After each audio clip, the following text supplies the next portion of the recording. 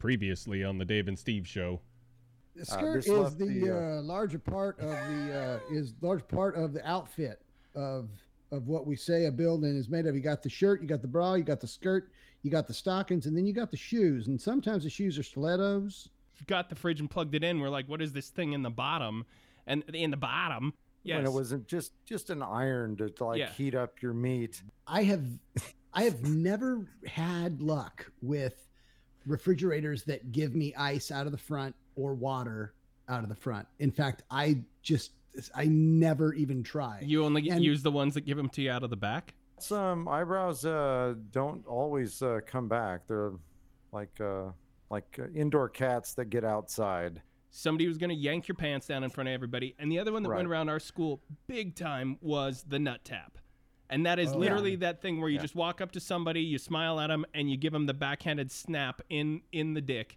Steve is an exceptional liar. Right? No, Steve is not an exceptional liar. What I did is I pretended that it was real.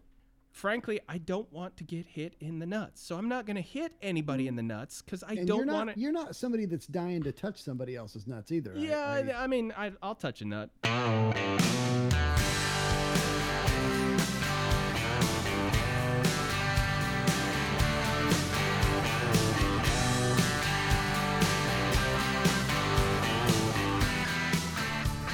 Show number 24 of the Dave and Steve Show. I am Dave. Sitting right alongside me, a mere 27 miles away, is Steve.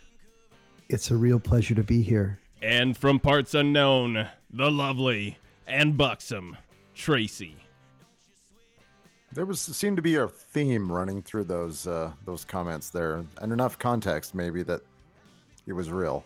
Off and running on show number 24 of the Dave and Steve Show. Listen, I looked back at this last week. I listened to last week's show, and I apologize for anybody who listened to the show because we were all over the map in terms of sound quality. Some of the things that we discussed were nice and loud. Other things were really low. I have no idea. I even tried to do a thing at the end in post to bring us all up to a better level. And it did not work well. So we're 24 shows into this, and I'm still figuring this out. I still don't know what I'm doing wrong. I figure 150 shows in, maybe we'll have this down, and that will be around the time Steve can get his microphone hooked up properly the first try. Yeah. First try. It could very well be, yes. So I will... So you run that through like Lander or something like that actually will master it for you, or I mean, would that even matter? Listen again. This is the software that I use is Adobe Audition. It's got a couple of things that you can do in post to basically. I mean, there is literally like an easy button that says click this button and try and bring all the vocals to the same level, and it kind of works, but not really, apparently, because again, last week I felt like I was jockeying the volume knob listening to our show last week, and so I know others were as well. So is Adobe Audition the free version, and then Booked It is the premium version? I see what you did there. It was really good. I'm like, God, somebody really please. Yep. Okay. Hey, Steve, is that a dad joke? It's highbrow, yeah. It's a weird dad joke, but dad who is still a waiter at 55 because he didn't get the job that he wanted when he moved to Hollywood 42 years ago. I guess that was I didn't book it. I almost was on that. I was almost in Charlie's Angels too, but right, exactly. Yeah, it got really close. With a different Bosley.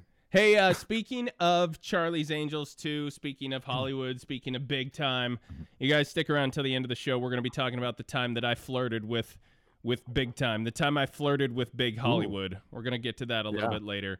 But Steve, so you, before we started the show, you said, I have a note here. It says, I'm supposed to ask you about your dog. So this is what I did last week. Shed's coming along, by the way, anybody that's keeping score at home. Yeah. So I don't know how much people have been able to piece together about my dogs. I have two dogs. I have a rat terrier, Jack Russell Terrier mix is what they told us. It's probably mostly Chihuahua. I'm not sure, but I love her and she's special, but that's not what this is about. This is about the German Shepherd that we rescued a couple of years ago that came to us as a very young dog, like between 1 and 2 years old. So our neighbor, the vet, says, and, you know, great dog. They found him on the streets down in like Modesto area. This is the one with the methadone addiction. Yeah, that's the one from the streets. Right. Yeah. So they found him on the streets. I had a feeling it was one of the dogs that got, you know, abandoned in some of the fires that were down there a couple years ago. But he's been great. You know, he's goofy. But something happened a couple of years ago, after we had him, where he did this alarm bark that was so primal. It spoke to the middle of my brain, where like the human caveman person said, I have to be up. The dog is telling me I need to be ready. And I was up at like, you know, midnight, 1 o'clock, and went to the window, and he is not the same dog. He is on it. Like, he is standing at attention. He's looking directly out the window, and he's saying to me, he said, okay, here's the deal. You're going to open the door. I'm going to go out there. I'm going to kill everything. Like, he's ready to go, like totally ready to rock. And like a totally different dog. And I figured there was somebody out messing around with the cars or whatever. So I tell him to stay there. I go out and I check it out. Nobody's out there, but there's a coyote in the middle of the road, right in front of my house. And so that's what alarmed him. He's like, hey, stuff's going down, and like totally ready. Anyway, so that was like one thing that we had that was just kind of, you know, out of like, wow, I guess he's just a natural guard dog or whatever. You know, another few months later, we're talking to an officer because we had to report another lost dog, whatever. Anyway, the officer came in contact with our dog, Hawk. We call him Hawk. He's Dr. Stephen Hawking. We named him that after it. We have nerd names for our dogs. But what the hell is happening right now? Where is this going? I have to tell you. So the officer. You just told 7 stories inside of one story with 18 sub-stories each, and I'm pretty sure I saw a flash sideways somewhere in there, Steve. It's context. Don't take this funny farm. So the dog walks up to the officer, smells the officer's gun in the officer's holster, and does this thing where he backs up 2 feet, sits down at like attention, and like totally like ears are cocked up. And he's not paying attention to me. He's paying attention to the officer. And the officer said, is that a military trained dog? And I said, oh, we have no idea. We just rescued this dog. And he said, oh, that dog's been around firearms and knows training techniques. And I'm like, I don't know about that, you know, whatever.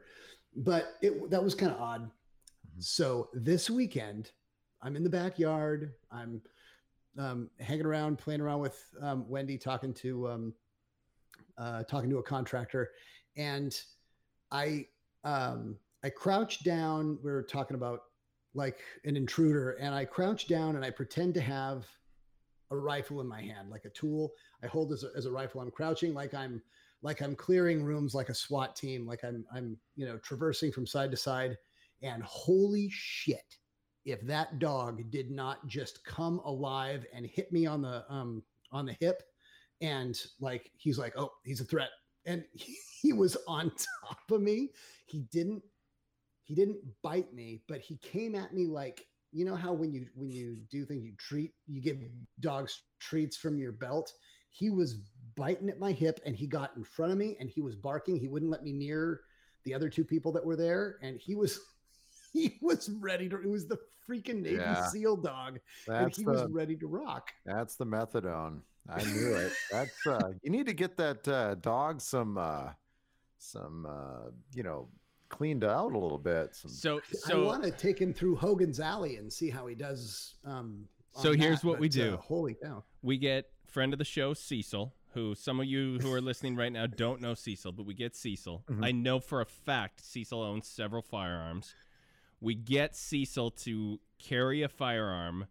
We put him in We put him in your backyard. House. Yeah, and we film the whole thing, and we just see what exactly happens.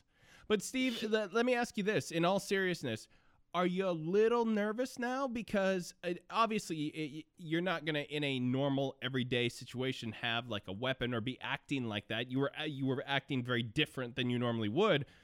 But there's also that part of you now who has to be like, well, this dog will take me down if this dog needs to. I'm not. I'm. It's quite the opposite. I'm not worried at all. Like, he knew enough that it was me. But I'm telling you, if somebody else came into our house, that's the end. Like, they're not coming back. That's not what I'm concerned about, because I'd be afraid to have like the dog in the car and I go over the speed limit and the dog's like barking in the backseat. Hey, slow it down. Yeah. You know, or talking about something. Hey, yeah, I just found this website that has some downloadable music from Russia, and then the dog perks up and looks over, and you're like, what the hell? It's like having a narc in the house. That's what I don't want. Yeah, the police show up. He's like, hey, I want to show you some of this stuff that he's got going on back here. Yeah, you need to get some dirt on your dog, so when he turns you in, you're like, he licks his butt like a lot, way more than most dogs do, and I don't mind telling you. So if you don't want the whole world to know that, then listen, it was bananas. Like, I can't tell you the difference this dog was. Like, he goes from just this goofy guy going and getting you the rope to come play to like all business. Like, he's like, okay, where's our exfiltration? How are we getting out of here? How are we egressing out of this place? Like, he's like totally like Navy SEAL dog. So no, I'm not worried about us at all. But I would totally be worried if there was ever an intruder in the house. What a great dog. Okay, so we do the Cecil thing. The other thing I want to do to prove or disprove your theory is most of these dogs respond to, in a lot of the training, it's typically either German or it's Russian. I want to learn some attack dog phrases. I want to put you out in your yard, and I want to yell a couple of these things to see if he'll go after you. Yeah, he's not going after me. I've been feeding him for 2 years. No, if he's trained. If he's trained and he hears the catchphrase. I think he's already suspects you of many things. Anyway, Steve. I think he was just a little too young. Like he was like halfway through the training, like he didn't graduate, so he doesn't know all the classes. So yeah, like I don't. He might not be takedown certified on. He's like everything. He's like in those cop shows, where you have the goofy cop and the straight edge cop, and so think of it like Cop Dogs, where he's like the kind of the laid back. He didn't study, he didn't do well, and he calls his own shots. That's the kind of dog he is. So if there was ever like a TV show, now I can't help but picture Steve's dog in a Hawaiian shirt.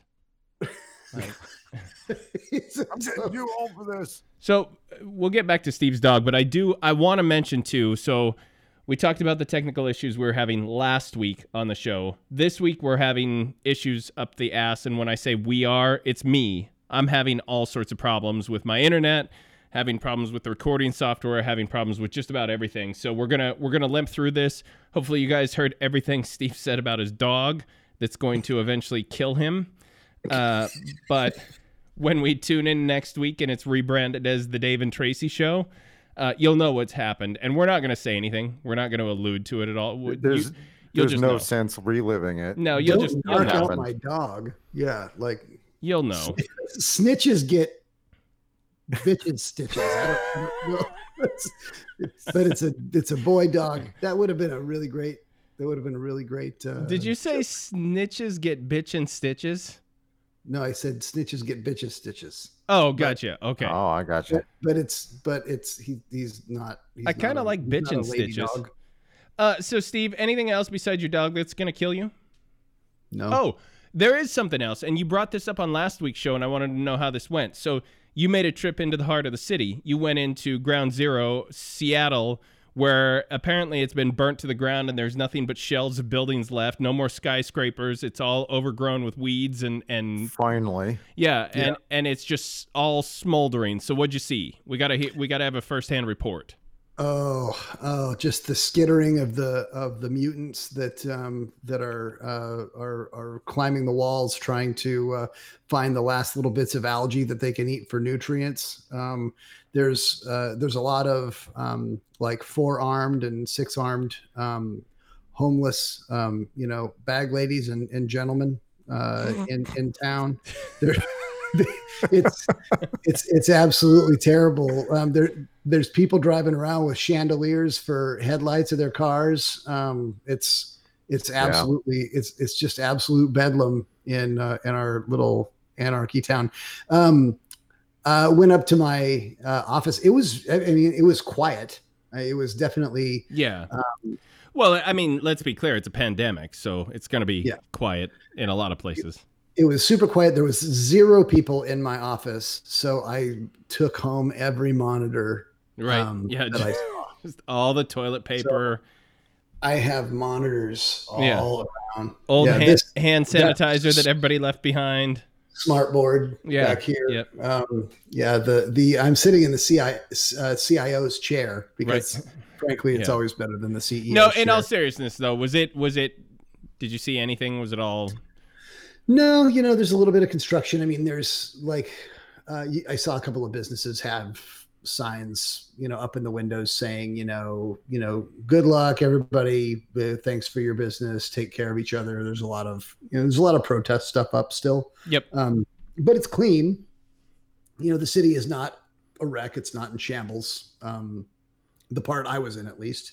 And honestly, it looked a hell of a lot better than it does on a normal day. Yeah. Because I'll tell you, Third Avenue is a hell of a lot closer to the Mad Max wasteland that I described at the beginning as a joke than it is when there's nobody there. So it's actually quite the city's quite clean right now. All right. Down there. Well, I just wanted to find out because you had said you were going. You said I'll fill you in next week on what you found out, and so we followed up to find out that you found nothing. I did not bring the German Shepherd, but now I know I should have. Right, exactly. Yeah. Hey, Tracy, what'd you do last week? Well, besides being indoors waiting for the smoke to clear, figuratively and and because there's real smoke and everything. It finally cleared yesterday. I mean, yesterday was the first day where you could go outside, and I did. So everything else was just, and you and I talked about this, like, oh, I work in this office. My computer's in here. I'll do some gaming. And then I realized I've been in here all day. Yeah. I need, if it had a little bunk over here and a toilet in the corner, I'm in San Quentin. So basically, and so that I'm having the toilet installed next week. Anyway, just got out on the motorcycle and just ripped it up because there's no traffic out there of any kind. And so just wanting to just feel the breeze. And here's the stupid thing. I forgot. I owe you a link to those earplugs. I remember, but I forgot my earplugs too. And so I got halfway out there. My ears are just screaming. And then I'm like, I thought I took care of this, but here I am. I'm stupid. So that's fine. And then I just tore down the freeway 100 miles an hour and just had a great time. No one's around.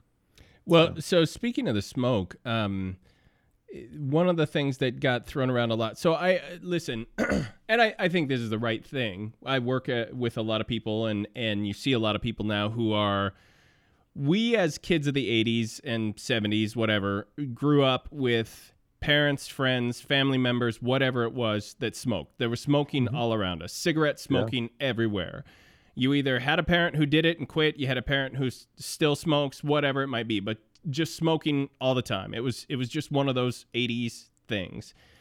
And so now that I work with some younger people who didn't have parents in the 80s or didn't grow up in the 80s, and they lived in a much overall healthier time, especially when it comes to cigarettes, they don't know that. And so you get young people saying things. And when I say young, I'm talking people in their 20s and 30s who I work with who say, I heard on the news today that if you were outside all day long in the smoke, that's the equivalent of smoking 9 cigarettes. Can you believe how awful that is? And I actually said in one of the calls, I said, my dad on an average Seahawks game would smoke 9 cigarettes over the course of the game.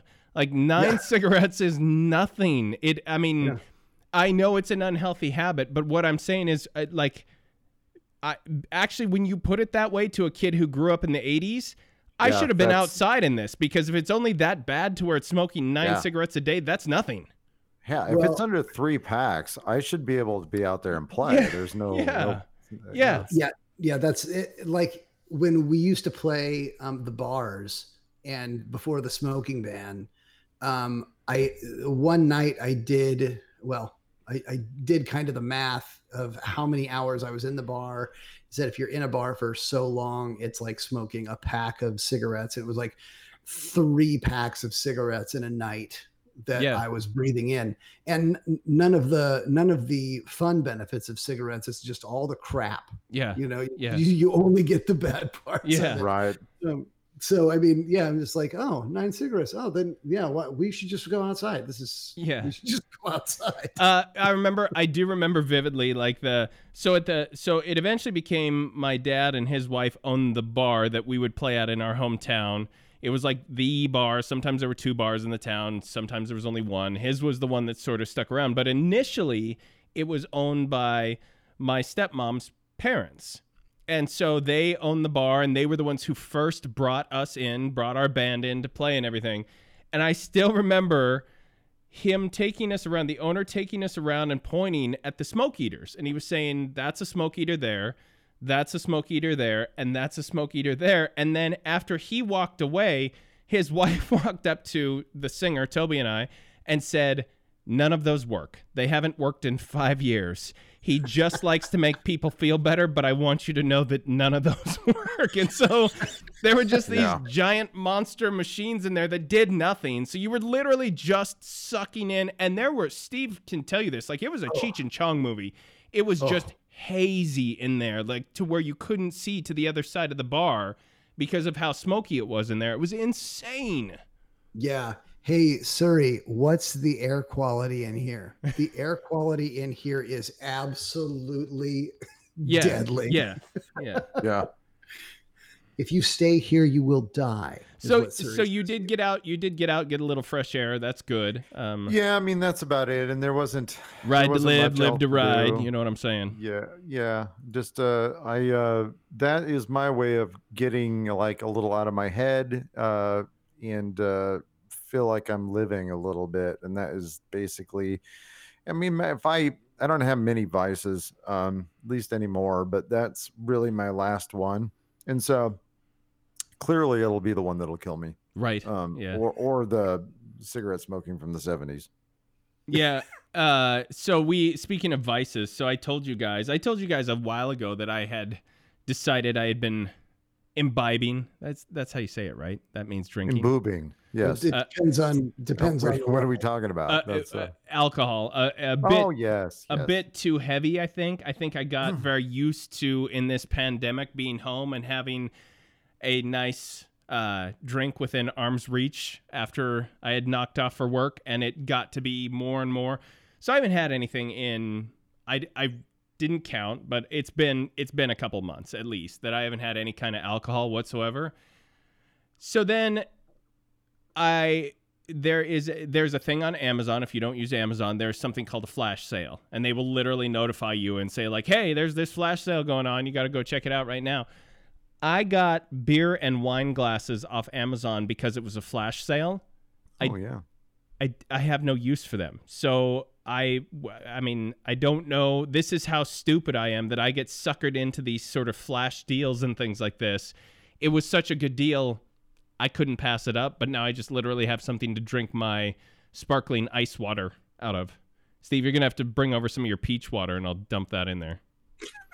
So you're on the wagon for a while?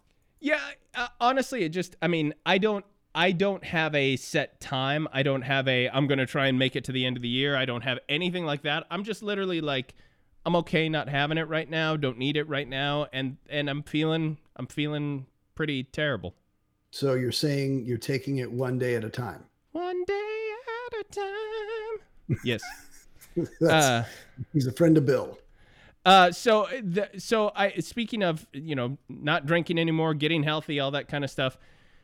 I have one of those Pelotons arriving this week.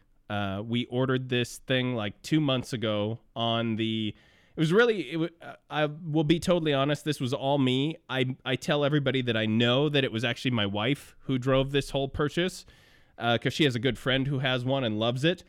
Really, it was me. It came down to me. I wanted one of these fancy things. Mm-hmm. I don't do spin classes. Never have. I hate being on a bike. So I figured the best thing for me would be to get a bike tailored for spin classes that I could use at home and never use, because I absolutely despise it. We're going to need to tune in next week, so that everybody needs to tune in next week so you can hear just how bad my ass is hurting, because it's going to take a pounding this week. Well, there's a nice drop for the... I've seen the commercials for those. I don't know.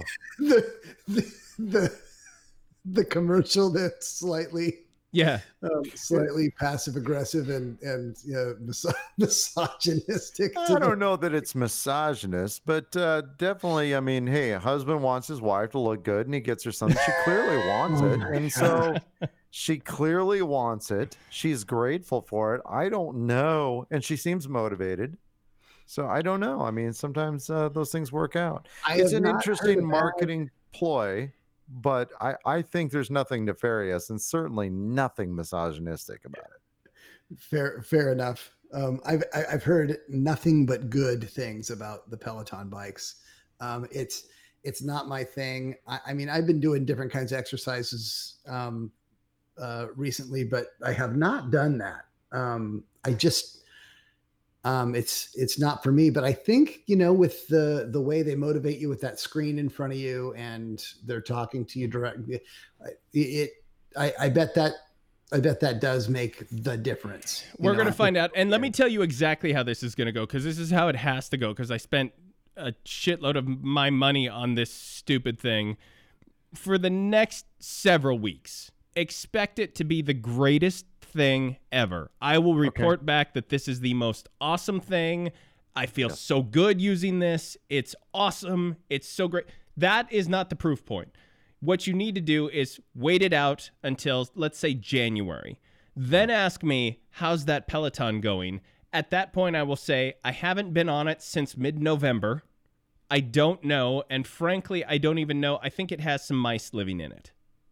So that's the point. That's the moment where Tracy and I will drive you to Quitters Incorporated, and you can pull a James Woods and sign the contract and have somebody following you around. And if you don't ride the Peloton, they put your wife in a Skinner box and make her jump around. So speaking of timely references, so I'll get there in a second, but my wife this week, she wanted the Hallmark Channel back.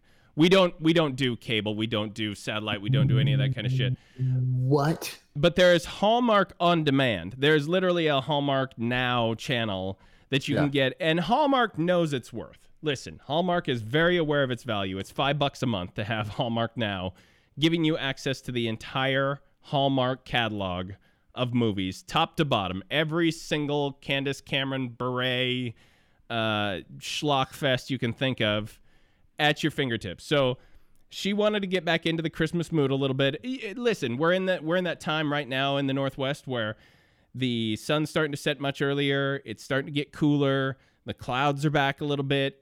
We're dipping out of summer. It's that time, and so she wants to, I think she just wants to flash forward right in. Yeah, just bam, right there. And so she's been doing that. So in the meantime, Trace, so we get her the Hallmark Channel. That's all I've been hearing from the other room is her watching these schlocky movies. In the meantime, Tracy reaches out to me to say that Pluto TV has its own dedicated. What was the first one you said? Because I'm thinking Three's Company, but there was another. It was Baywatch. Baywatch has its own Baywatch channel, dedicated channel. This made me think, between the Hallmark thing and the Pluto thing, I want a dedicated 80s TV on-demand service where you can watch Mr. Belvedere, you can watch Webster, you can watch Hardcastle and McCormick, you can watch all of those 80s, like cheesy 80s sitcoms and or actiony dramas, Airwolf, all BJ those. and the Bear. BJ and the Bear. Was that 70s or 80s? Yeah, it's early 80s. Okay, all transcending into the... yeah, let's not split hairs here, Tracy. So the point of all this is that I think that would be $1 million service. I think that would make a ton of money if you could just, because I'll give you a prime example, and this sort of goes back to what Steve was doing earlier with his DVDs a few weeks back, where he couldn't find very specific DVDs that he was looking for. Right. Newhart, starring Bob Newhart, where he ran the little bed and breakfast or whatever it was out in the middle of Vermont. He had the Vermont bed and breakfast. You can't find that anywhere. What you can find is season 1 is on Hulu. Anything else past season 1 is nowhere to be found. Not even on the NBC On Demand. I'm not talking Peacock. I'm talking NBC On Demand. They have a classic section. Like you can watch all of Battlestar, like the original Battlestar Galacticas, if you wanna. Tracy's shaking his head no. You guys, but this is the problem though. Everything is so like veered off that you like have to go steering off into these obscure like 3 channels removed from the parent company to find cuts. Yeah. And Steve, the answer is no, because I just looked. There. So the point is, I want someplace like this, even like, and again, this is, I'll concede you guys. We'll do like a 70s and 80s so that we can have that crossover of BJ and the Bear, because I want a little WKRP in Cincinnati. Love Boat. Some of those. Buck Rogers did not age well, by the way. Well, I'm sure. Listen, Three's Company, you want to talk about not aging well, just from a pure premise standpoint, all up, that's a terrible show by today's standards. And it's a terrible writing show. It's like the jokes are awful. It's not the point. I want to be able to put Mr. Belvedere on in the background while I'm doing my work throughout the day and just have it playing, just to occasionally look over at it. I want Alf. I want all those things as a, and that is stuff you can't find that anywhere. And I feel like there's got to be some way to package that all up. So Steve, I'm putting you in charge of this. I want you to develop this. I want you to pitch this, and then the 3 of us will go on Shark Tank together. There we go. Okay. You'll have to tell me what Shark Tank is. We're gonna have to come up with a snazzy, catchy name for this service. I don't know what it is yet, but we'll spitball some ideas. We'll workshop this, and we'll see where we land. Yeah. Noid. It's gonna be Noid. Noid, as in avoid the Noid. Yeah. Yeah, we're gonna take that. Why don't we just call it Spuds McKenzie? California Raisin. Take all the crappy 80s mascots and we're gonna man thing, but and then that'll be it. This is what I want though. Is I want like we could go to Budweiser. We could go to all these places that had these 80s. Where's the beef? We could go to Wendy's. That was Wendy's, right? Yes, and we take all their old ads and put them in, and play them in the So listen. So I think you're trying to leverage people of a certain age bracket at the peak of their earning power. Yeah, I see what you're doing here. I like that. We'll that'll be what hooks Cuban for us. Mark Cuban. That'll get him in there. We'll call it like Stalge or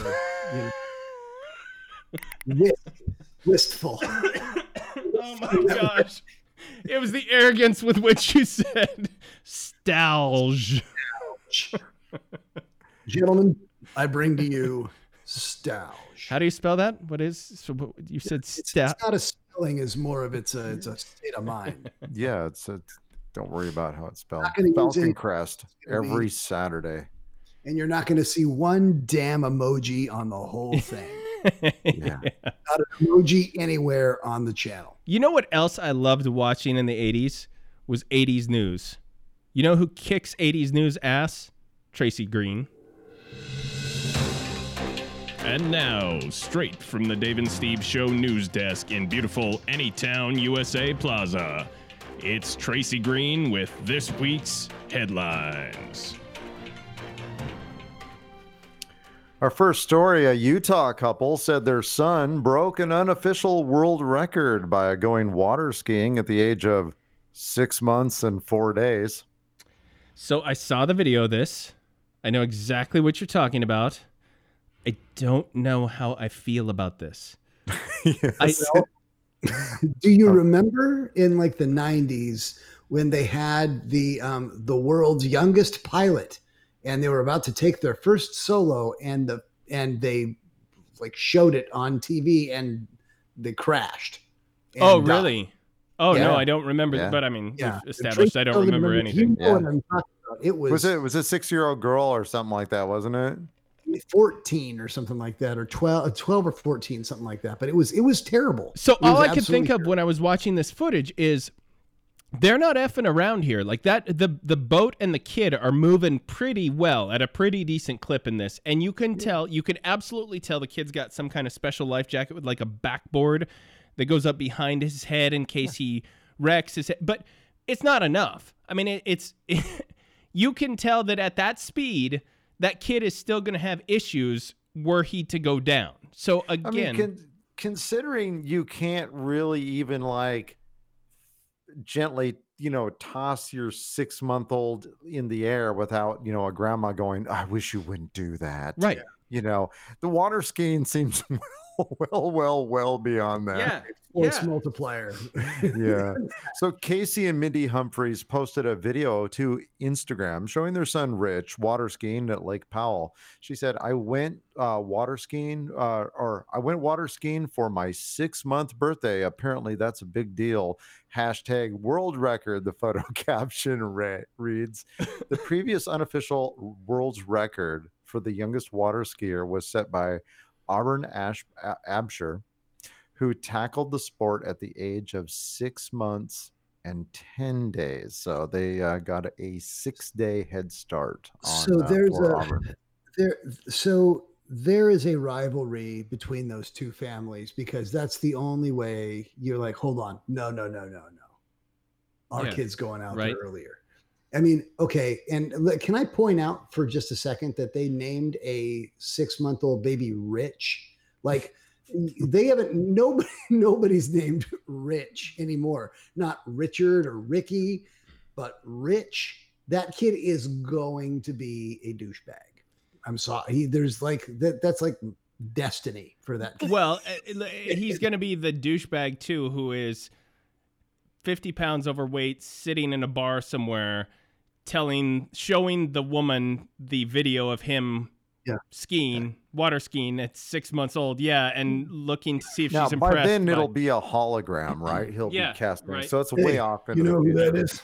Yeah, that's the world's youngest water skier back when we had boats. Yeah, it's like the guy who the time I was in the video making a video game with a company, and the guy decided it was a good time to trot out that he was in Six Pack with Kenny Rogers. He was one of the as he put it, one of the co-stars of Six Pack with Kenny Rogers, and sure enough, he was the young kid from Six Pack. Trotted out that I didn't know anything about the music industry because they were the stage manager for Quarter Flash. I shit you not. Yeah. That was like, I'm just like, I'm going to leave this alone because I don't want to know where this conversation goes. And that is the equivalent of, oh, really? Do you know a lot about that? Were you water skiing at 6-month-old? Because I was. I did. Oh, God. Here's the video. That sounds like a very rich thing to say. Yes. All right, here we go again anyway, with congratulations to Rich. Yeah, go to hell, Rich. Our second story, a lifelong Dungeons and Dragons fan in Canada is celebrating a big anniversary. 38 years of running the same ongoing game. And so people who play, and even people who don't play, one of the first questions would be, how can you play a game for 37 years, two times a week, 5 hours each time, And how are you not bored? How is it not ended? How have you not stopped playing? How can it keep going that long? Yep. So Warbach credits his ability to tell a great story as the reason for the unusually long duration. Have either of you, have you ever played D&D? Absolutely, yeah. I have. Yes. So I was far enough out in the country that you got to have people to play D&D. You got to be in a room together. Maybe not in this day and age. You can do it over a Zoom call. Back when we were kids, you had to have people you could get together with, an ongoing game, all that kind of stuff. So I wouldn't say I was opposed to it. It wasn't one of those things where I was like, oh, the nerds playing their D. It wasn't that. It literally was just, I was never introduced to it because I just didn't have anybody to play with. I mean, I would occasionally get the books because I like the art, but I never played. I've never played it in my life. Yeah, I didn't play it at all really until I was an adult, which is actually a terrible confession to make. But and so when I was in my 20s, it became something I played. I have not played it since because I've just stopped having those friends. My 60-something-year-old neighbor plays, and a lot of her friends come over, and she has a big like New Year's Eve party, and they're all about that age, and they all play. Yeah, and they have a great time. They're totally fun people. So. I wouldn't for a moment be hypocritical and bag on it because I play RPGs, I play video games, I play like all that, like, and it's the only difference is one is pen and paper and the other one's on a TV. You're living out a fantasy, you're in a fantasy world. It's the same kind of thing. So right. I totally understand the appeal. I just never got introduced to it. And so go ahead. So Warbach actually talked about, he said his 38-year-old long game is a likely record to Dungeons and Dragons, but he hasn't heard of another game that's even come close to the same length. He says, one of the things that sets my game apart from all the other games is that the only thing that's going to limit it, I suppose, is my lifespan. And that's when Rich stepped in from off camera and said, yeah, you seen this video? I wonder how many campaigns it is, because if it's the same campaign, there's something wrong with his game. That's like, are you not making the saving throws super hard? It's like, okay, on the 6-sided dice, you have to roll a 1 or better to survive the dragon. Right. Yeah. Yeah. So yeah, apparently nobody in his party has died in the game or perhaps out of it either. So good.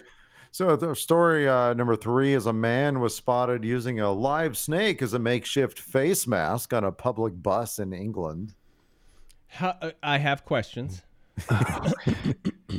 Is this the thing where you pull the snake's mouth open really wide and pull it down over your head? No, if only. The unidentified man was taking the bus from Swinton to Manchester, in case you wondered, on Monday, with the snake wrapped around his neck when another passenger snapped a photo of the bizarre moment. So basically it had curled around. So think of it like winding up a garden hose. And most of the snake had gone around his mouth and nose. Steve, you'd do that, right? You'd wear a snake mask. No, I wouldn't. And it's not because I can't stand snakes and they absolutely terrify me.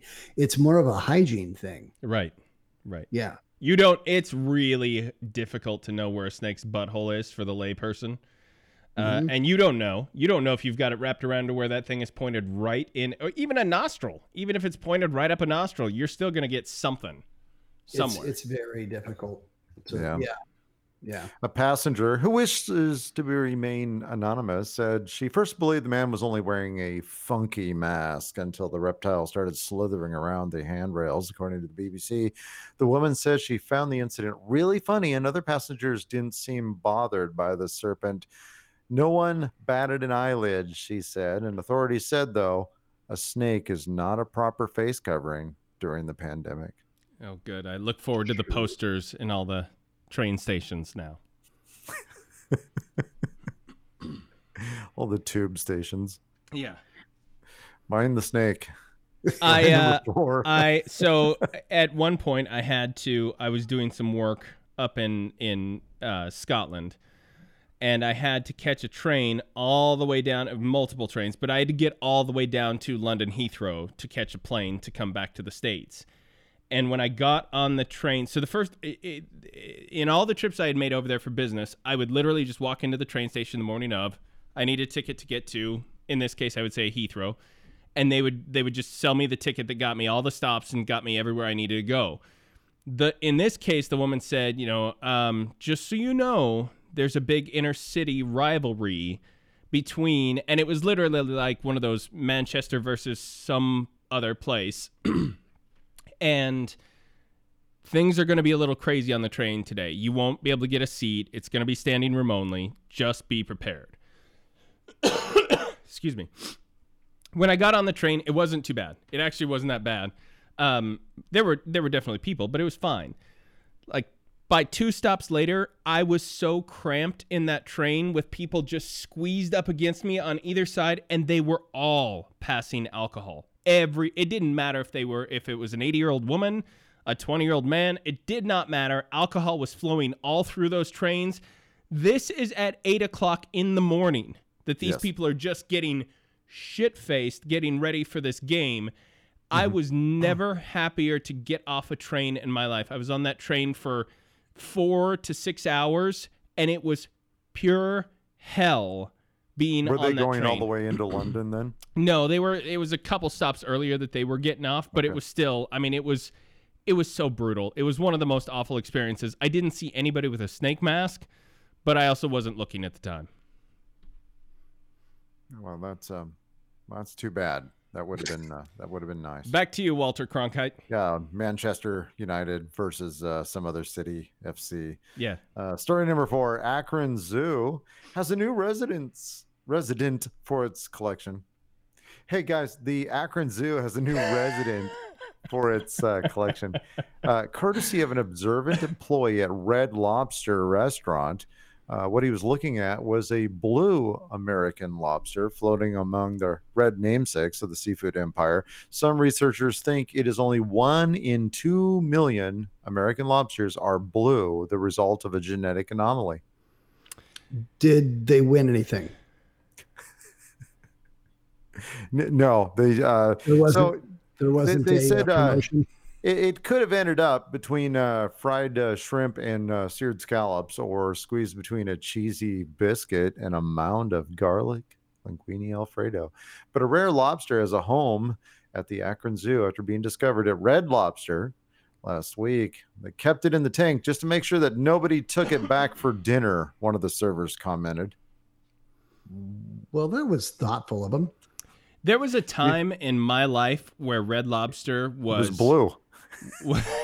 Blue Lobster, where Red Lobster was the epitome of fine dining. I could think of no nicer restaurant, whether it was taking a prom date there, whatever it was a special, we are going to Red Lobster, and holy shit, we're going to Red Lobster. Like it was an event. I don't know if I've ever been to a Red Lobster. I remember they had like really good biscuits there. Yeah. Something was like their biscuits were a big deal there. Yep. And I've eaten there exactly once, but there's times where places like Black Angus and Red Lobster were like, hey, put on an extra nice shirt, maybe wear a belt with those pants, because we're going out tonight. Yep. We're going to Black Angus. Get out the Hardcastle and McCormick shirt. We're eating well tonight. I believe I ate bottomless shrimp at a Black Angus, but not at a Red Lobster. And maybe if I would have eaten it at the Red Lobster, I wouldn't have gotten as sick as I did. Yeah, right. Yeah, that's just whenever we go by the building where Black Angus used to be in Linwood, we drive by there, and I always recall the story about how the G on the sign had burnt out that night that we ate there, and it was prophetic, really, in many ways. So, anyway. So anyway, they found the blue lobster, and they didn't eat it. So there's just, and that's the news, fellas. All right, we're gonna take a really quick break here on the Dave and Steve Show. We'll be back right after this. How many times have you been carrying too many sacks of groceries into the house just to have one of your pinky fingers snap off, breaking the pickle jar and raspberry jam all over the floor? Do your handshakes not deliver the goods on the bottom end? Nice to meet you. Man, your handshake is weak. Weak! Do your gloves not wear out evenly toward the smaller digit? These mittens show my shame. Buff up with the new Pinky Flex Turbo 9000 Ultimate Extreme System. Don't mess around with those finger steroids and digit yoga. If you want to build real lower-end pinky strength, you'll want our new state-of-the-art machine. Patent pending. Pinky Flex Turbo 9000 Ultimate Extreme System is the almost proven way to build pinky muscle mass in some time with minimal discomfort and the satisfying burn that lets you know you're building muscle. Some of the burn is from electricity. The Pinky Flex Turbo 9000 Ultimate Extreme System is the only hand exercise machine that builds muscle mass using old-fashioned exercise with the speed and safety not safe of small electrical stimulation. Son of a... Just insert your hand and plug the Pinky Flex Turbo 9000 Ultimate Extreme System into any 220 or dryer outlet that you choose and let the Pinky Flex Turbo 9000 Ultimate Extreme System do the work for you. Should I try it? Only if you want hot, sexy man hands from your thumb to your pinky. The Pinky Flex Turbo 9000 Ultimate Extreme System. Available now in these fine stores. Happy Hand Adult Emporium. Walmart. Back on the Dave and Steve show, I have to tell you guys, so before we went on the air tonight, probably about an hour before we went on the air, so I told you I've been having all these internet issues. The internet dropped out, and I did the typical, like, oh, come on! Like one of those kind of things, because I was just frustrated. I was in the middle of stuff. So when I did that, then I hear my daughter, she starts from way down at the other end of the house, she starts yelling, "What did you say?" And I said, "Nothing." And she was like, "What did you say?" And I said, "Nothing. Don't worry about it." And she was like, "I can't hear you." And so finally I was like, "I didn't say it!" Like one of those kind of things again, right? So then my wife yells, "What are you yelling about?" And I said, "I'm not yelling at you people. I was just mad that the internet was down." And then she said, "You're going to hurt your voice and it's podcast night." She was right. I screwed my voice up. Now I'm clearing my throat constantly. I'm coughing. I keep having to turn this thing down, on and off, because all through the commercial break, I'm coughing and wheezing and everything else. And it is all because I irritated my throat from yelling at our internet being down. Now, your family has turned a real corner when it comes to paying attention to you, because I recall a story where you said that you had thrown out your back, fallen on the floor, and you were kind of like very quietly sort of pleading for help. And even that your son was just in the other room and just, playing with a device or something, and that nobody came. And then finally the dog came and took a dump by your head. Yeah. So if they are calling out for what you were yelling from another room, I think that's a true story, by the way. My old wiener dog pooped by my head while I was laying on the ground writhing in pain from having thrown my back out. That's an absolute true story. So speaking of true stories, tonight we won't take a lot of time on this. See, there it goes again. We won't take a lot of time on this because I don't know if my voice can hold up. But I wanted to tell the story of the time that I spoke on a sold-out San Diego Comic-Con panel with Terry Crews. And if that sounds stupid, there's video. There is filmed video on YouTube. There I go again. If you look up Crackdown, because that was the name of the game that we worked on, if you look up Crackdown, Terry Crews, San Diego Comic-Con, type that into your YouTube machine or your Google machine, you're going to find it. Now, you may not recognize me right at first if you know me now, because I was at least 80 pounds heavier then. Maybe not 80, but 60. We'll say a solid 60. But I did. I spoke on this panel. And so I wanted to kind of walk through, because this is... I will say for me, I can pretty much go on record as saying this is a very once-in-a-lifetime thing, and it all had to happen in a series of different ways for this to actually work out the way that it did. We were working on this game, and if you don't know anything about Crackdown, the video game, it is literally a game about super cops. Giant, muscular, male and female super cops who can jump over buildings, who can pick up cars. They are like superheroes in cop form. So we were making this game, and we were pretty deep into development of this game, and we got a new marketing person on our team. Her name was Nicole, and Nicole had this... I mean, I remember the day she came into our pit where we were making the game, and she said, "What if we could get Terry Crews to be the spokesperson for this game?" And it was one of those kind of things where Nicole was very young. She was and still is. I mean, she still works there. Incredibly talented. She was one of those like she would say something like that and she would make it happen.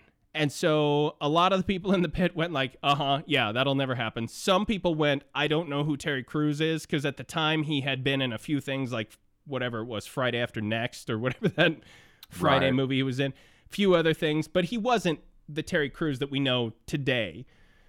And so everybody was like, yeah, sure. And Nicole went out and made it happen. Somehow she contacted the right people. She got in touch with Terry's management. It was one of those times where, again, everything had to work out perfect. Terry happened to be at a stage in his life where he had a son who was just old enough that he wanted to make a video game so that he could share the experience with his son. Well, I'll tell you about that a little bit later. But he was being courted by a couple of other video games, and she reached out to him, said the right things, and before we knew it, we had Terry Crews as a spokesperson.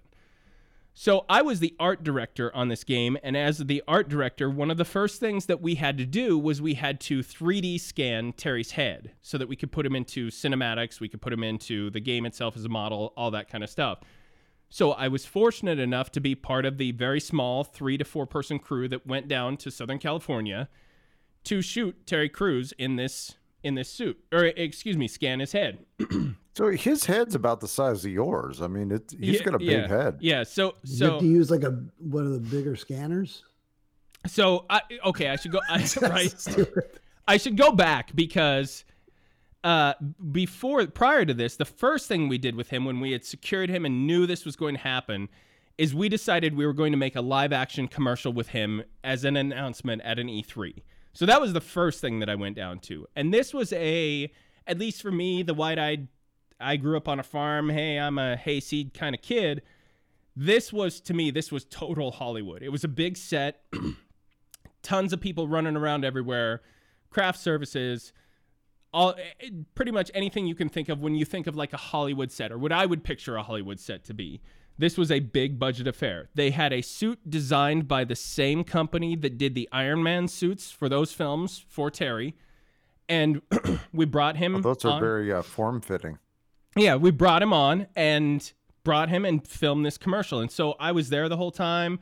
We would talk on and off. Terry was really interested in the suit design, the aesthetics of the suit. He wanted to know about the weapons. What could you do in this game? What couldn't you do? He was a professional. He wanted to know all about the character. So we talked a fair amount. But one of the first things that I remember is we put him in this suit, and the suit is exactly what the suit looked like in the game. And it looks great on him because he's a big, obviously muscular guy. So we started filming the commercial, and it was all going on. And somebody, whether it was on the crew or it was within our little group, somebody said, hey, you hired Terry Crews for the muscles. This suit completely covers his muscles. Should we cut off part of the suit so that you can see his muscles better? And we were like, yeah, absolutely. Let's cut the sleeves off. So Terry stood there he was talking to everybody. He's in this giant, stupid, half plastic, half metal, half nylon suit. It's got to be uncomfortable. It's got to be riding into different areas, all this kind of stuff. Total pro through the whole thing. Took him a little while to get all this stuff cut off. The moment that they cut it all off of him, he did the standard like Hulk Hogan pose with the two fists, like flexing his biceps, and he yelled, "Sun's out, guns out." And the man has bigger biceps than I think my head. Like I think I could hide behind one of his biceps. It is insane. And as the filming went on, this suit, which was very well made. Now here's the difference. Iron Man, whatever it might be, think of your standard Marvel film. They're going to make 50 Iron Man suits or whatever the number is. They're going to have a lot of suits. We had the budget for one. We had one suit. So Terry, throughout the course of the filming of the commercial, he would flex and I'm not even talking like goofing around flexing. I mean, he would just do things. He would hold the gun up or whatever it was. And the chest plate on this thing would literally break free and pop up in his face, almost like a car hood. And then he would have to like push it back down and they'd run in and they'd retape it and they'd hide things and they'd stuff things down and they'd get the lights hooked back up and working. And then sure enough, a little while later, he'd do something else and another piece would pop up in front of his face and they'd have to shut it all down. So Terry was fantastic through all of this because, let's be clear, I mean, he had done like Brooklyn Nine-Nine. He had done some big films like The Expendables. Terry had been on big sets with big budgets with people who knew what they were doing, and we did not. Like, we make video games. We don't make live action shit. We don't know how to do this. And so through it all, he was super nice through the whole thing. So then we do the 3D scan. We scan his head. We do all that kind of stuff. Take all this time. And one of the things that we did was we spent a lot of time with him doing motion capture. So we had Terry in what you would expect to be the standard suit, little ping pong balls all over him, all that kind of stuff, doing all sorts of acting out different things.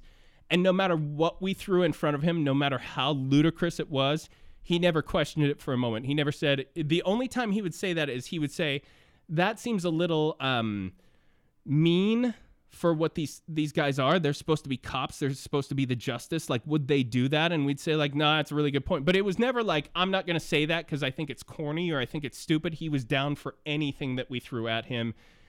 And we threw some weird shit at him. At a certain point, there was the game's been out long enough, I can say this, but there was a point where the game was going to end very differently, and it was literally going to end with Terry's severed arm in like this like a bio container where the bad guy was growing his own Terry super cop, and that's how the game was going to end. And so it was literally going to be him cackling and saying he was going to do this thing, and Terry's hand was going to flip him off in the bio container, the severed arm. So we had to mocap, or at least shoot video of Terry, because we wanted to get his muscles all right and everything and how it looked when his arm twisted, his forearm twisted. So we literally just filmed, like, I have footage. I have probably 10 minutes of footage of Terry Crews just flipping off over and over and over again. It was the most insane thing. He never once said, this isn't what I want to do. What I found out later is that Terry is a massive geek. So he is a very rich geek, but Terry told us the story of his mom, and I know he shared these stories publicly, so I'm not speaking out of context here, or speaking out of school here, but Terry had an evangelical mother who did not want him seeing movies. She absolutely did not want him going to movie theaters. Star Wars came out. Terry talked his aunt into taking him to Star Wars. He saw the first Star Wars film, and from that point, he was hooked. He's a massive Star Wars fan. He's a massive Legos fan. He told us, again, I say rich geek, he has his own floor of some studio high-rise in Los Angeles that's his, as he puts it, his man cave. He has all his Lego builds in there. He has all of his stuff in there. He loves pop culture. He loves all that kind of stuff. And so we would get to certain points where people would be trying to talk to him from marketing or from PR or whatever it might be. And when you say marketing and PR, not at the Microsoft side, I'm talking external companies. You get the total Los Angeles, hey, buddy, how you doing? Hey, Terry, great to see you, bud. Hey, can you come over here for a second? I wanted to talk to you about an opportunity. It's those people. Oh, yes. Terry would actually shut them down at certain points and say, I don't have time to talk to you right now. I want to talk to this technician over here who's doing the 3D scanning because I want to know more about how this technology works. And he would go over and talk to this, and the guy would be like, I mean, why are you wanting to talk to me? And he'd be like, I just want to know more about what you're doing here. Can you just explain this to me? This is really cool. This is fascinating. Yeah, that's cool. Yeah. So super down to earth, great guy. So we do all this. We do all the mocap for the game, all that kind of stuff. And on top of everything else, we pitched to Terry that he was going to die in the first 5 minutes of the game. We told him he was going to get incinerated in a spaceship, and that was basically it. And we were going to swerve the audience. We're going to say, Terry Crews, part of Crackdown, and then we were going to kill him off in the first 5 minutes. In hindsight, bad idea, and we didn't go with it, but Terry was on board. He was like, that's awesome. For the next game, I can come back. Maybe I'm the bad guy. Maybe I'm the guy who, like... So he had all his own ideas. Again, up for anything. So we do all that. Game's getting ready to release. Now, let's be clear here. Frankly, not a great game. Good game, average game, not a great game. But Terry never once backed away from being the guy to come and talk or do press or do whatever he needed to do, even though we had told him, we confided in him, we were very honest. We said, this is not going to be a blockbuster 96 Metacritic game. This is going to be a very average game. It didn't matter to him. He was a pro. He was gonna sell the game no matter what, and he was frankly into it. He had played it with his son. They loved it. They had a great time. So the time comes for the game to release, and there's this thing many of you I'm sure have heard of called the San Diego Comic-Con. They decide that they want to do a panel with Terry Crews. So they get the head writer of Crackdown, which makes sense. He wrote most of the lines that Terry delivered, if not all of them. They get the creative director of Crackdown, because he obviously is the creative director, the brainchild behind the game. And then they ask me. The guy that got a bunch of dead cow stuff in his mouth? Yeah. Right? That's great. So let's be clear here. And anyone you speak to will back me up on what I'm about to say. I never asked for it. I never jockeyed for it. I never played politics to try and, hey, can I speak with Terry Crews? Can I be on the San Diego Comic-Con panel? I was shocked when they asked.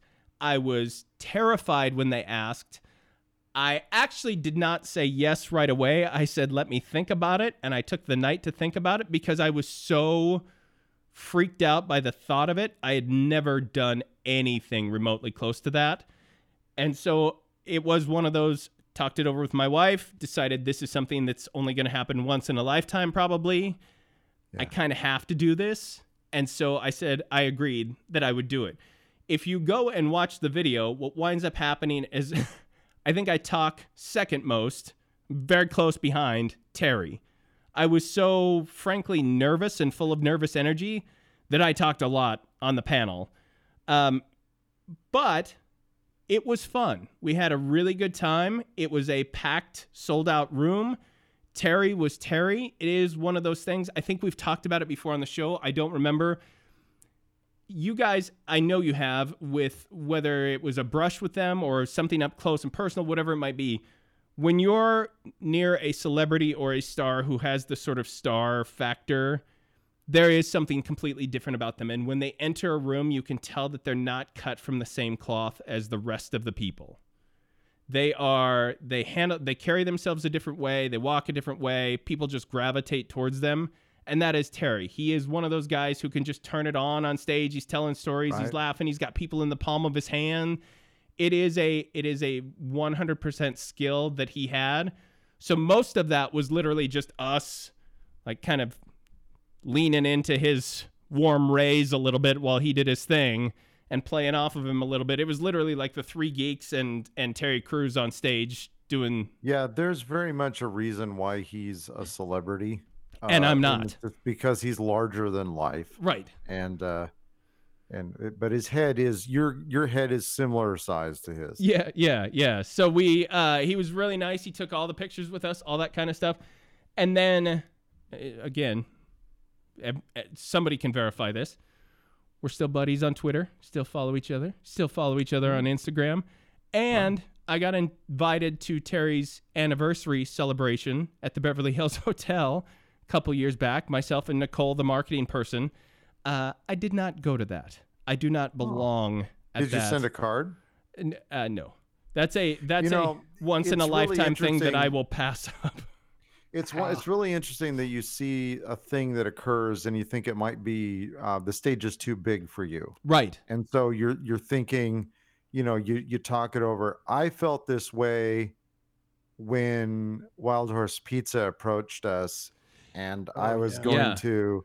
I mean, it was when you were telling that story, I was thinking all the same thing, that where there were like all the lights and when they walked that horse into the conference room we were in, you could tell that horse was a star. Yeah. Oh, yeah. It was and they were like looking at me, and I was like, "Am I supposed to?" And they're like, "No, the shovel." Yeah. So, and then to cap off that weekend, so because we did this panel and because the panel worked pretty well, the way that our marketing team tends to work is if they see something that works, they want more of it. And so that weekend, going around all these different live things that were going on, IGN and all these different sort of big channels that had their live stream event from the show, we were sort of thrust into a lot of that too. And so I got plunked on a stage on IGN Live giving an interview about Crackdown with really no formal training on this, no actual like press training or anything like that. What to say, what not to say, stay away from this. This could be a pitfall, yeah. Correct. And then came back only to find out that they had liked it enough that they were now sending me to London to give a full day and a half of press to, and it was just me. I asked who's going with me. It was just me. So I had to do that as well.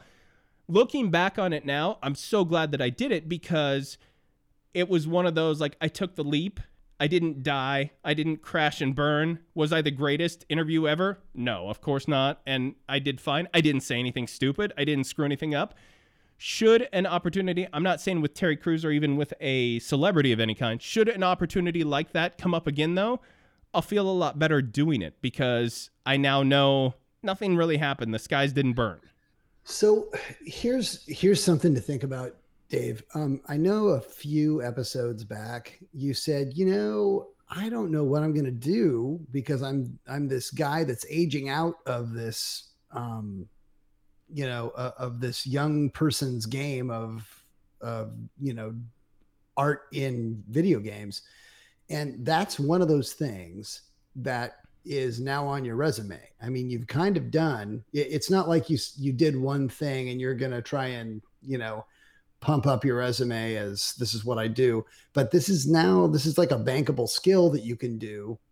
You're good at a junket. You know how a junket runs. You can, kind of parlay that into something. That's a skill that a lot of people don't have. I mean, you put that together with, you do a pretty, professional podcast. You put these together and you're able to get the word out on games. Maybe you're the old guy that can't keep up, right, in the 3D anymore, but you got a good face. You have all the history. I mean, you understand. So you just put that in your back pocket. I'm just saying that put your face in your back pocket. You have, put your face right in your back pocket and kiss your ass. Right. What I'm saying is, you have that. I mean, you people understand Comic-Con. They say, oh yeah. And then they would, you just drop that and then they fly me to other places to do junkets. And then it's like, oh, he knows what he's talking about. And then, fake it till you make it. It is, now I'm saying this, whoever listens to the podcast is going to hear this. Outside of the people that I work with and a few select friends and family, I haven't even told anybody that I've done this, because it is one of those, there were a lot of things that had to happen for this all to work out the way that it did. And it was almost like, it was very close to being a thing where I was standing backstage and somebody just grabbed me by the arm and said, we're down a person, you got to go on, and shoved me. I mean, it was borderline that. And so it wasn't a thing where I feel like, hey, I really nailed this thing. What I always tell people who ask is, I did just enough not to be told I was never going to do it again. But you're in a world of introverts. And you're able to bridge that gap. Yeah. You know what I mean? Yeah. You're able to bridge that gap. And you talked second most. And it doesn't matter what you said. It doesn't. It just matters that it came out without a lot of uhs and ums. I and through everything. But that is not nothing. I think you have I think you need to quit your job. I already have. While you were speaking this last time, I sent in my resignation. Just texted your resignation. Yep. Yeah, that's very classy. I'm actually going to have Terry Crews deliver my resignation letter on the back of the Wild Horse from Wild Horse Pizza. He's just going to bust through the wall and. Oh God, that is. That is the humblest of humble brags. That one horse though died 2 years ago. Right. That's Big Sebastian. Yeah. Bye, Big Sebastian. Okay, we're gonna wrap things up. I don't really get a chance to tell this story. I wanted to tell this story, and tonight I told this story. I'm glad you did. Yeah, me too. It was, and honestly, when you sent me that that video of that story, when you showed me the video for the first time, my jaw is open and on the ground, and I'm like, how did he not get me passes to Comic-Con? But then the next thing was, how did he do this? This is amazing. I was so proud of you, David. I was so proud of you. The only thing that bugs the shit out of me about that video is that I was so fat back then. I look like. But your hair looked amazing, though. I look like a pile of pudding next to Terry Crews, especially next to Terry Crews, because that man is like a 0.2% body fat person. Yeah, and he's older than you too. Oh yes. Yeah, I mean, yeah. And David, you were the person you needed to be at that moment. All right. Well, I'm going to be the person I need to be at this moment and wrap this show up. Tracy, anything else to add?